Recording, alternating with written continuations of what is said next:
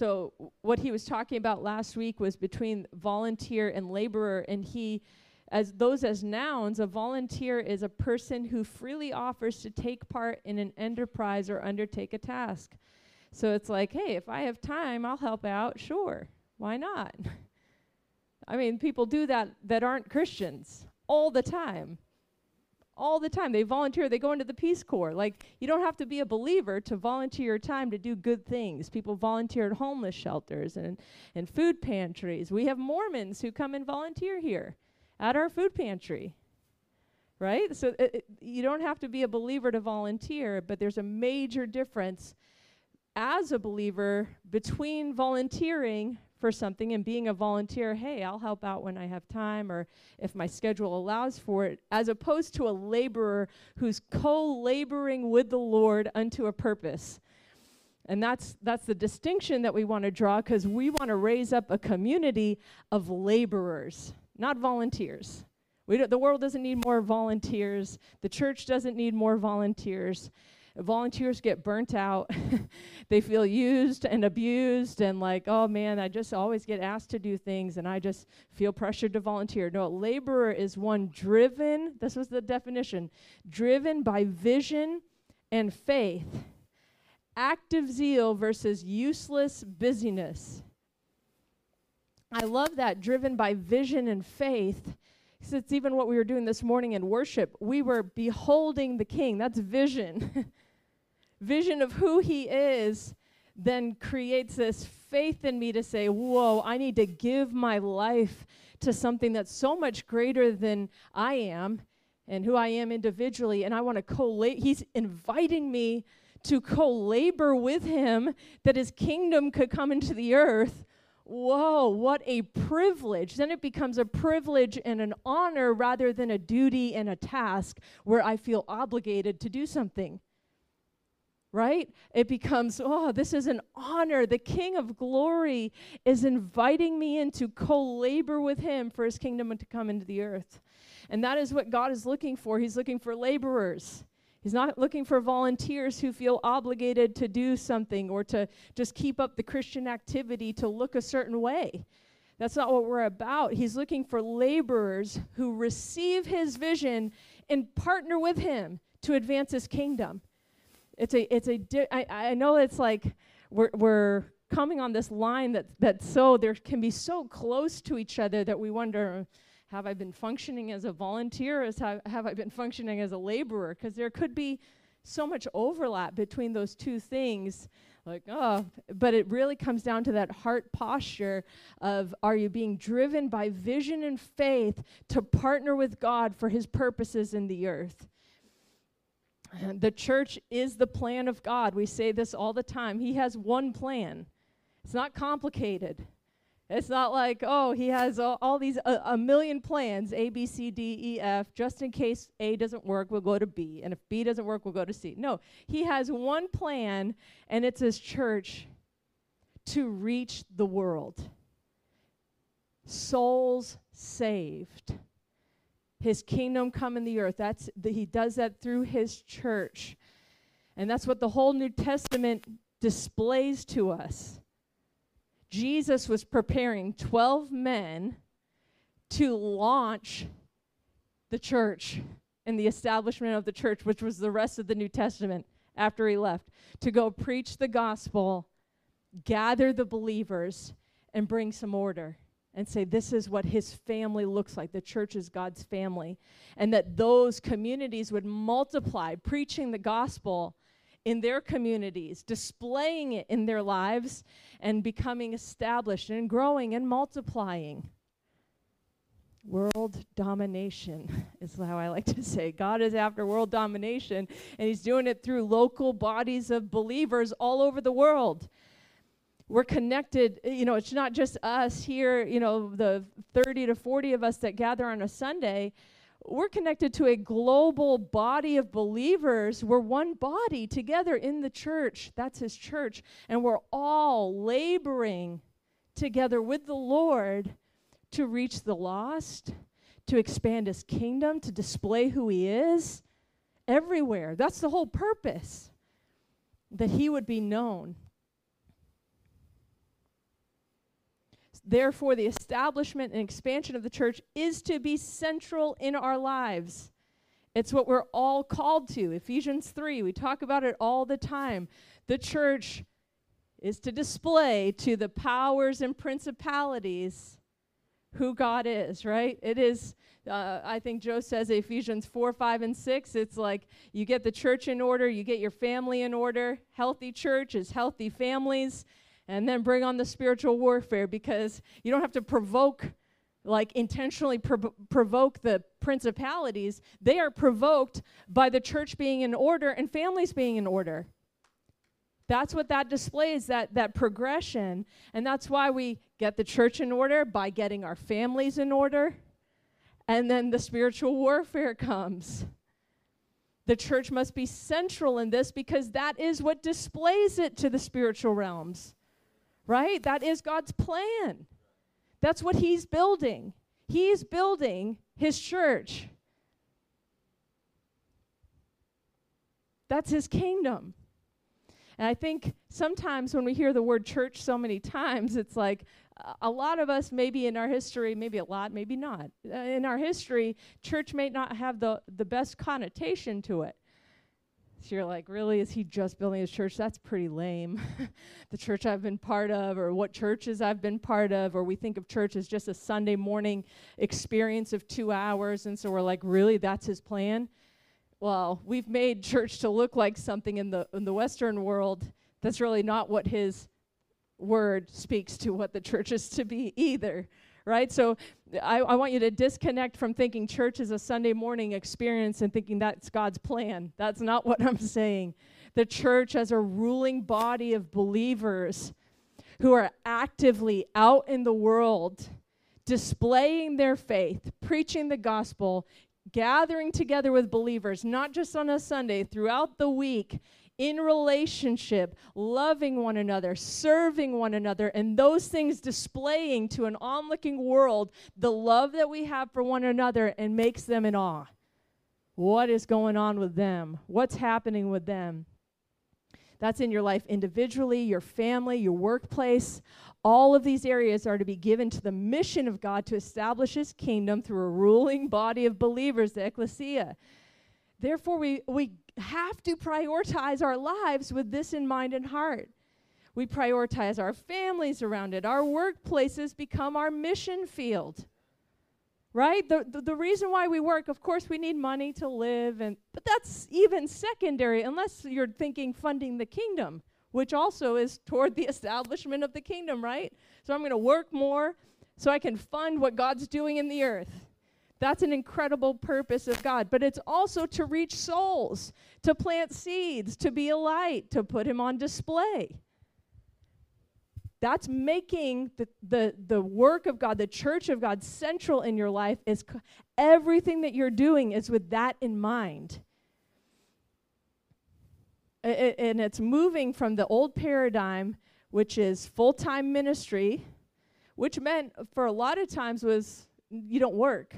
Like a mission. That's what I grew up thinking. Like I became a missionary, which I wouldn't call myself a missionary now, looking back from what I believe now to when I was 18. I became a missionary, meaning at 18 years old, I moved to New York City and joined a ministry, and I had to raise raise support to live there, to serve there. We worked 60 plus hours a week working with the homeless and addicts, and yeah, that was missionary life. Was I a true biblical missionary then? I don't believe so. Now I believe a true biblical missionary is an apostolic leader who's sent out. I mean, if you look at the Bible, Acts 13, they didn't send out the youngest among them who had no experience just out of high school to just go join and give clothes to the homeless. I'm not belittling what I did. That was a tremendous experience in my life that changed me, and I believe God led me there, and it's all been processed. So don't discard your experiences, but I'm saying my understanding has developed, just like we all should be, right? Growing in our understanding. My understanding has developed to realize, I was really just being discipled then. That was like full-time immersive discipleship, where I was learning hands-on, hey, that should have been done in a church context. I didn't have a church that was that immersive at the time. And I felt called to street life. But that's the old paradigm of full-time ministry is if you want to be a missionary, give up your job, give up your family, move somewhere else and be in full-time ministry. Or a pastor, right? A pastor, has so many responsibilities to a church. Well, you guys know what we believe about leadership structures. We don't believe in a one pastor model for a church that would need that. But the new paradigm, so close but so very different, is that we are all full-time ministers of the gospel. Every single person in this room, if you're hearing my voice, you're in full-time ministry because everything in our lives is centered around the establishment and the expansion of the church. Preaching the gospel, displaying it through our lives. Every single part, every decision I make in my family, in my individual life, in my workplace, I have one thing in mind. God is building his kingdom in the earth, and I'm partnering with him in every arena. So he's placed you in the job that you are in to minister the gospel, to fund the gospel, right? That's what it's all about. This is about him, not us. It's about what he's doing. And that's why we have to gaze on him, because the more we gaze on him, the more we're like, whoa, true, I'm very small. He is very big.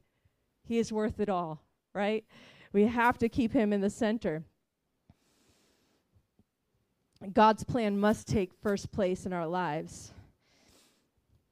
There's two passages I want to hit on today specifically that just were striking me. And these are two that we know very well.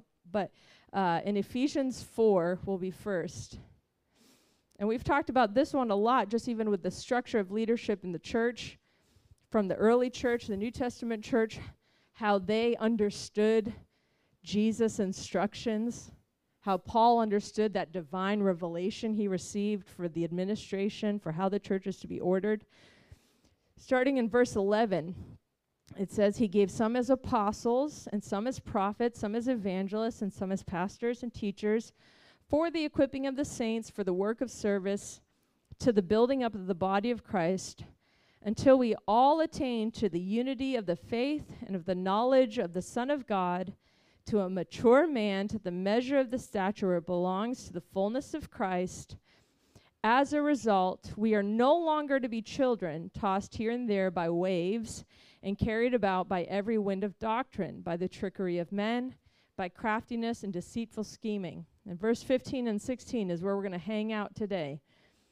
But speaking the truth in love, we are to grow up in all aspects into him who is the head, even Christ, from whom the whole body, being fitted and held together by what every joint supplies, according to the proper working of every individual part, causes the growth of the body for the building up of itself in love. I'm going to read verse 16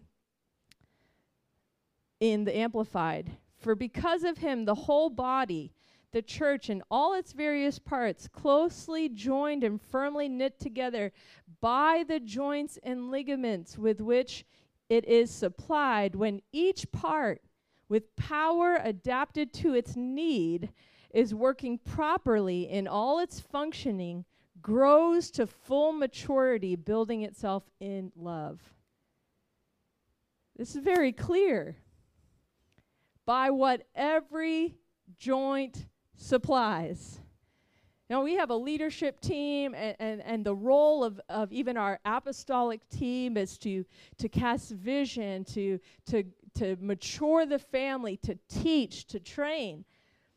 But that's not the only thing that will cause the body to grow up into maturity. The Bible actually says in the same passage that each individual part, each one of us has a part to play for the growth and maturity of the body, and that actually it will only happen by what every joint supplies when every part is working properly. When every part is working properly. That's why it's essential and vital, as we say all the time, that we know what our part is and that we're functioning in it so that growth can come, so that fruit can be born in our midst. That we grow up into all maturity, causing the body to grow. I think grow, I didn't look it up, but I think grow, when I read that, I thought not only just growing spiritually as individuals and as a community, which I think is one of the most important parts, but I believe also it causes the growth of numbers, that others are attracted to a body that's functioning healthily. The world outside or unbelievers are going to be attracted to the church of the living God that's functioning properly. So not only will it cause growth in our own lives, growth in our marriages, in our families, and it's going to cause growth in this church family, in our own maturity and depth of understanding, it's going to cause us to grow in number. And how exciting is that? I'm not like a numbers person, clearly. We started with 5 people here, including me and Tom, right? And that we weren't like, oh, man. We're not a numbers people, but it does get very exciting thinking about a healthy church family multiplying laborers to reach more people, to preach the gospel, to have authority in a region. That's extremely exciting. Extremely exciting that God would add more to our number so that we could have multiplied impact in the community and in the region. That's what we get excited for. And I think it's so important that we each understand that. It's not like, oh, the leader's got to do the job so that this church grows. Oh, we do. Absolutely do. There's a heavy responsibility. We feel that. I can say I feel that responsibility. I know our team does. I wake up every morning with the weight of this community on my heart. No, I'm not exaggerating, not joking. God has impressed it into my being where I want to see this family grow, and I'm constantly asking, Father, what are you doing? What are you speaking? What are we needing? How are we to be moving forward? Praying for each family, each individual. Tom and I do that for the family here because you're in us. You're in our hearts. You're in us because we believe we're called here.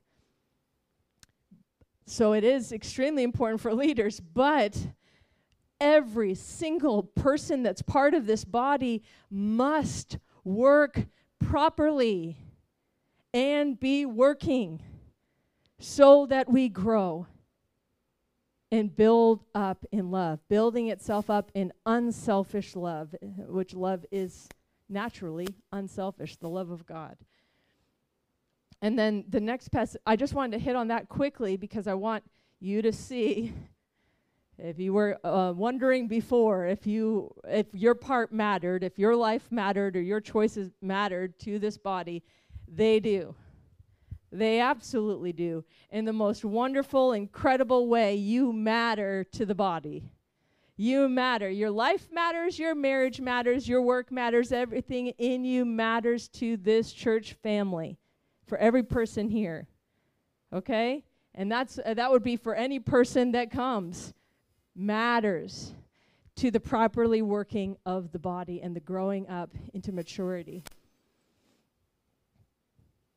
So what does that mean? What does that mean for co-laboring with God? Okay, so we understand that we've got to have vision and faith, that God is inviting us to co-labor with Him, that it's not a volunteer position, hey, when I have time, that actually I'm ordering my entire life around this priority. Everything that I'm doing is ordered around this because that's God's priority, right? It's not just because we made it up, it's because it's God's priority. So I'm ordering my entire life around that. I'm laboring with Him in my workplace, in my family, in my individual life.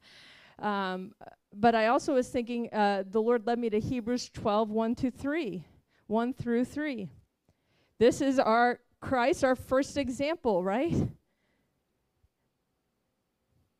Therefore, since we have so great a cloud of witnesses surrounding us, let us lay aside every encumbrance or distraction, unnecessary weight, and the sin which so easily entangles us, and let us run with endurance the race that is set before us, fixing our eyes on Jesus, like we did this morning in worship, fixing our eyes on Jesus, the author and perfecter of faith, who for the joy set before him endured the cross, despising the shame, and has sat down at the right hand of the throne of God. For consider him who has endured such hostility by sinners against himself, so that you will not grow weary and lose heart. Right? He gave us this example. In fact, he said, for the joy set before him, he endured the cross. The cross was probably the most horrific end for someone's life. To be beaten like he was, King of glory in our place. Not just any random person either, the creator of all things. Dying a sinner's death on the cross. But he did it. He was able to do that because he had vision, right? A laborer driven by vision and faith. Jesus had vision of what was ahead of him. World domination. That he endured suffering and trial and tribulation, the labor that he lived out in his life, not only in death, but in his living. In his living, he made choice after choice after choice to obey what God was calling him to do. And you look at his life, he was laboring. He woke up before dawn, before any of the other laborers that he was training, to intercede, to pray, to give his life. Then he got up and he led the charge into the harvest fields, preaching the gospel, teaching, healing the sick. I imagine that got exhausting. He was human. You know, our physical bodies get tired. I imagine they portrayed it, if anyone's seen The Chosen, that one day that he was out there just praying. The disciples kind of got tired and they were hanging around, eating around the fire. And then Jesus, at the end of the day, and they're like arguing, bickering about things that don't even matter. And he comes back. It's like a very moving scene. And he's barely walking because he had been out there standing, healing this massive line of people. And he just comes. He can barely walk, barely move, and he collapses into his tent. And his mother, who was with him, came and just began to wash his feet and wash his hands. And all the disciples were struck in their heart because they realized how fruitless and worthless their bickering had been, because he had been laboring for what God had been doing. He didn't have to address them. This was just the scene in the movie, in the show. But I could picture this happening. He didn't address them. He didn't say, what are you all talking about? Even just his movement of, I've just given all strength and energy that I have, and I'm collapsing into my tent to fall asleep, was enough to strike the heart and say, what are we doing? What are we doing? Look at our example, the Son of God, the Son of Man. And you think of, it says, therefore surrounded by, we know that's Hebrews 11, right?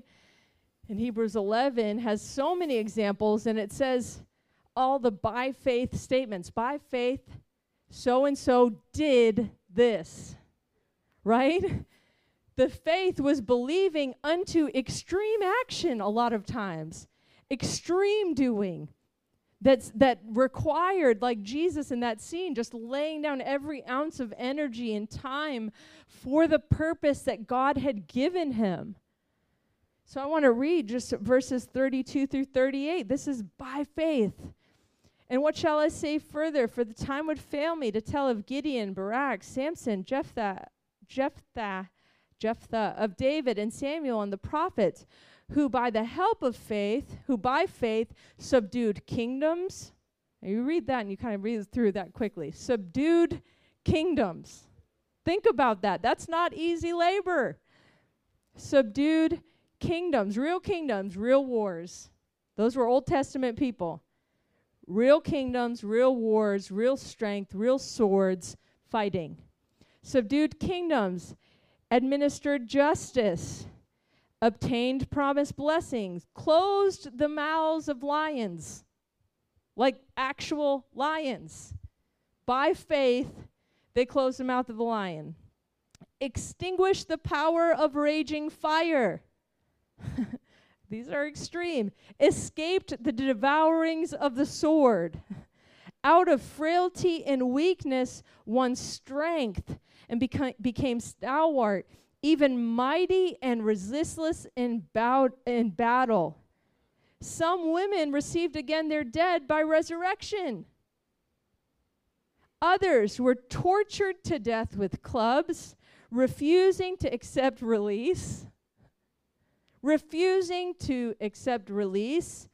offered on the terms of denying their faith, so that they might be resurrected to a better life. Others had to suffer the trial of mocking and scourging and even chains and imprisonment. They were stoned to death. They were lured with tempting offers to renounce their faith. They were sawn in two. They were slaughtered by the sword while they were alive. They had to go about wrapped in the skins of sheep and goats, utterly destitute, oppressed, cruelly treated. Men of whom the world was not worthy. Woo! Roaming over the desolate places in the mountains and living in caves and caverns and the holes of the earth. My labor is very minimal compared to what they went through. Right? I read that, I'm like, gosh, would my faith carry me through that? Torturings and beatings and being killed for my faith, literally not having a place to live, wrapping myself in animal clothing and hiding in a cave in order to preach the gospel? In order to preach the gospel. They had clear vision, clearly. They had vision and faith for something ahead of them, just like Jesus. For the joy set before him, they'd seen his example. Right? They saw his examples, and some of these were even Old Testament. They didn't even know Jesus yet. Because of God's promise of salvation, of freedom, they saw the joy set before them, and they endured all these things. Do you realize that seeing and having vision is so extremely important?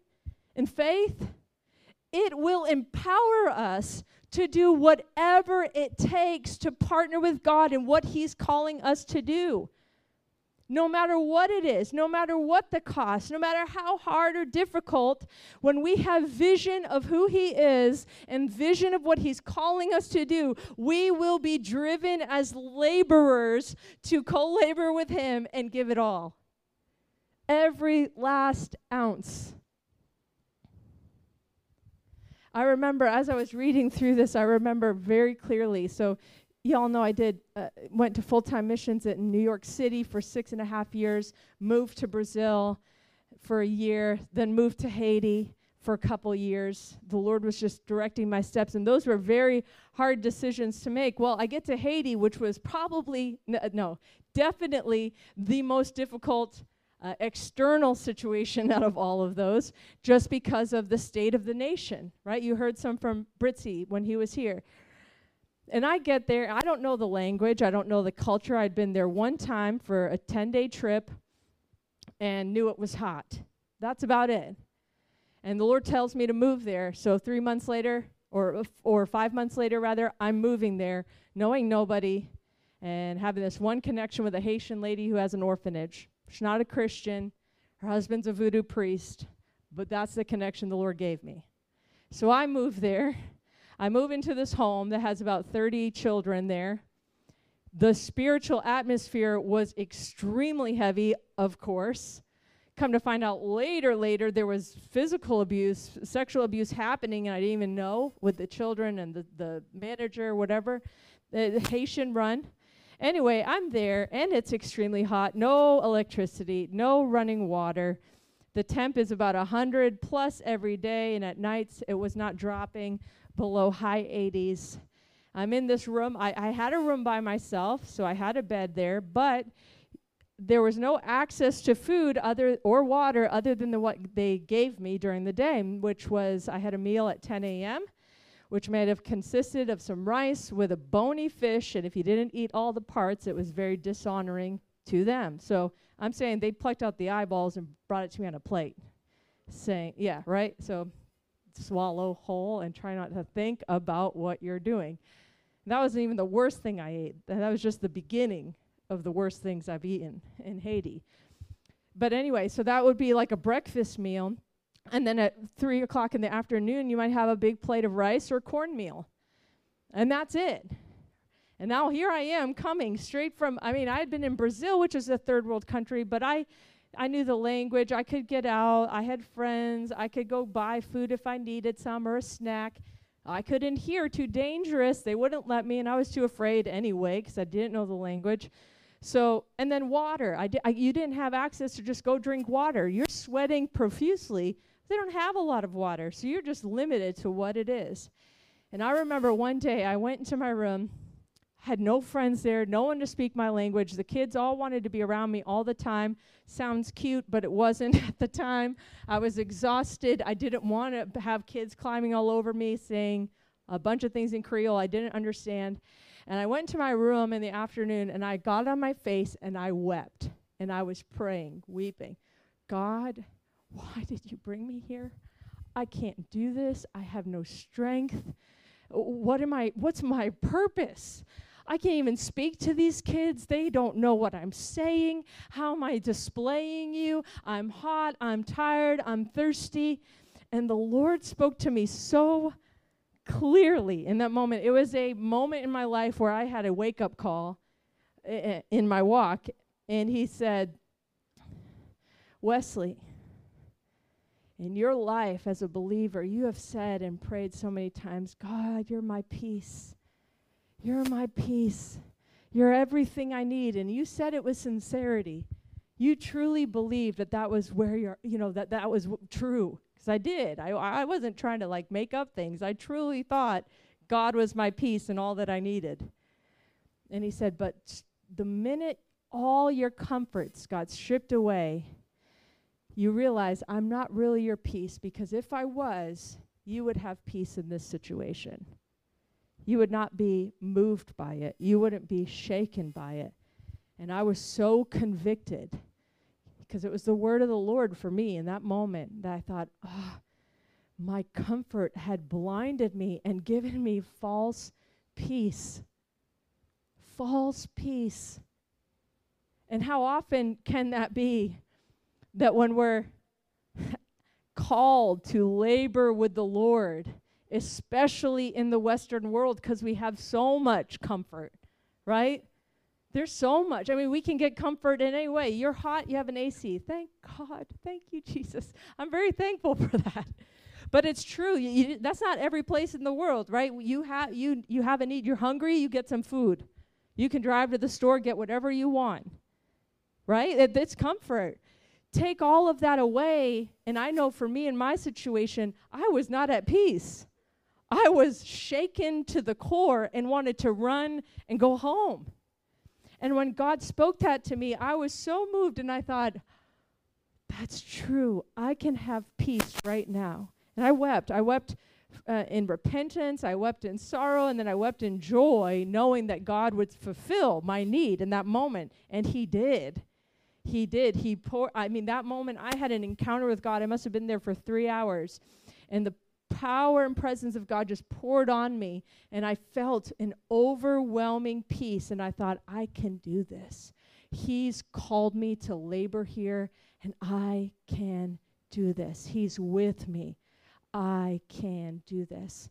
And that's what I think is, I don't know what it is in each of our lives. That was me in that circumstance. And I'm sure there are other things now that I need understanding of. I need the Lord to reveal to me. And I'm asking him, is there anything preventing me from laboring with you wholeheartedly? from saying yes to whatever you're asking of me. And maybe even just hearing all this, just to end here, maybe you're like, I already feel tired just thinking about the labor. Man, that just makes me feel tired. Like, I don't know that I could do anymore. Maybe it was it's been your lifetime in Christianity, or just your actual family circumstances, or whatever it might be that make you feel exhausted. But there's just 4 things that I said check to see why that exhaustion is coming, because the Lord is enough. I've experienced that very tangibly in very hard circumstances, and I'm sure all of us have to a degree in our lives at different points. And it comes to a point, if you're saying, I'm just too tired, I'm just, even the word laborer makes me feel tired. First thing, just like the story I just shared, check your source. Check your source. Are you moving out of your own strength? Are you spending time with Jesus and Holy Spirit, and are you drinking from Him? Just like we did this morning for a few minutes, just drinking from Him. He will give you all you need. He gives you the strength. It says, even through weakness, they obtain strength. Even in weakness, they obtained strength. Yeah, it says, out of frailty and weakness, in verse 34, one strength and became stalwart, even mighty and resistless in battle. Check your priorities. So first thing is source. You got to make sure you're drinking from the well. Check your priorities. Sometimes we have things stealing our time that just don't matter. And they're stealing your energy. Maybe it's things that God hasn't even called you to do or be part of. And it's making you feel so drained because you're just giving time to it. And it's not what you're called to right now in this season. Right? We always have to check before the Lord and say, God, am I called to this in this season? Right? If not, you might just be adding and adding and adding things, and it's going to drain you till you got nothing left. So check your priorities. Are your priorities in order?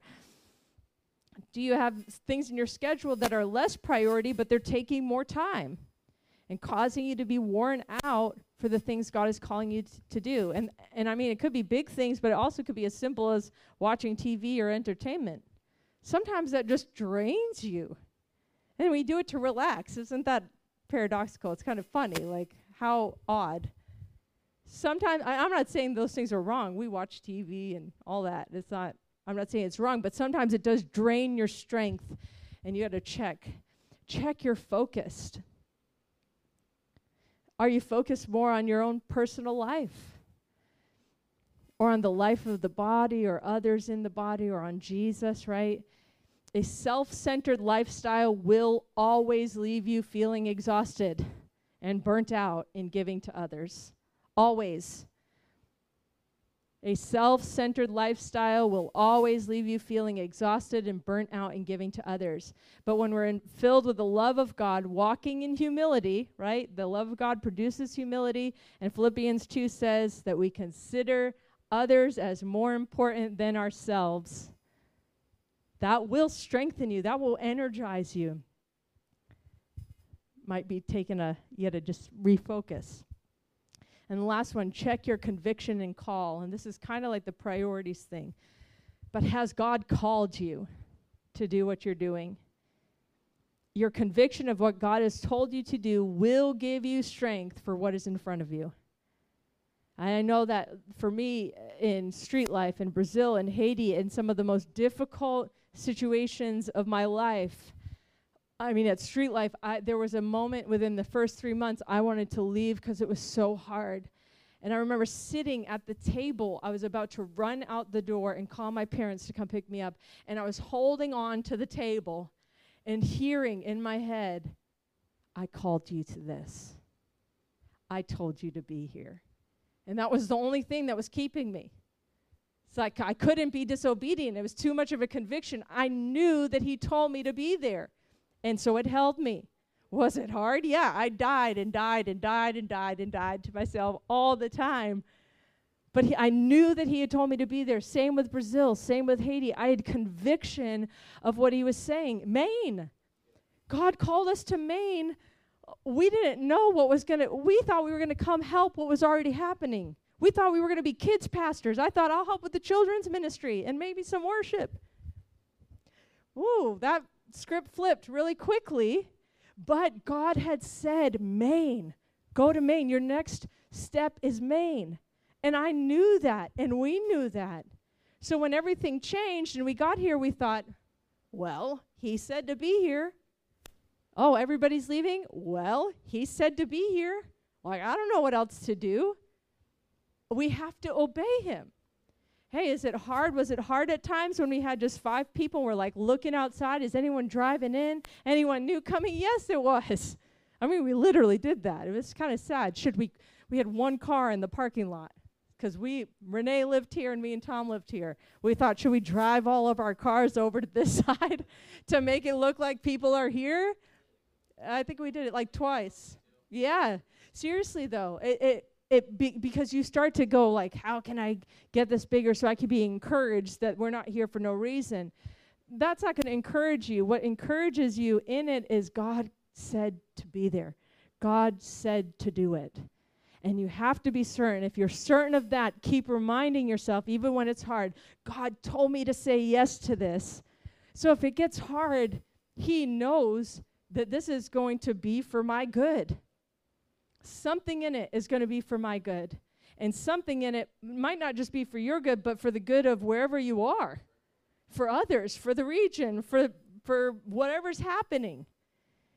It's not always like, oh, I've got to discipline you and make you grow up. No, sometimes it's just like, I trust you.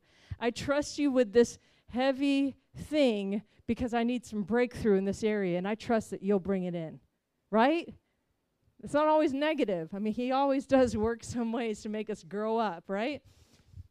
But sometimes he's just entrusting us with difficult things because he knows we'll say yes and we'll stay.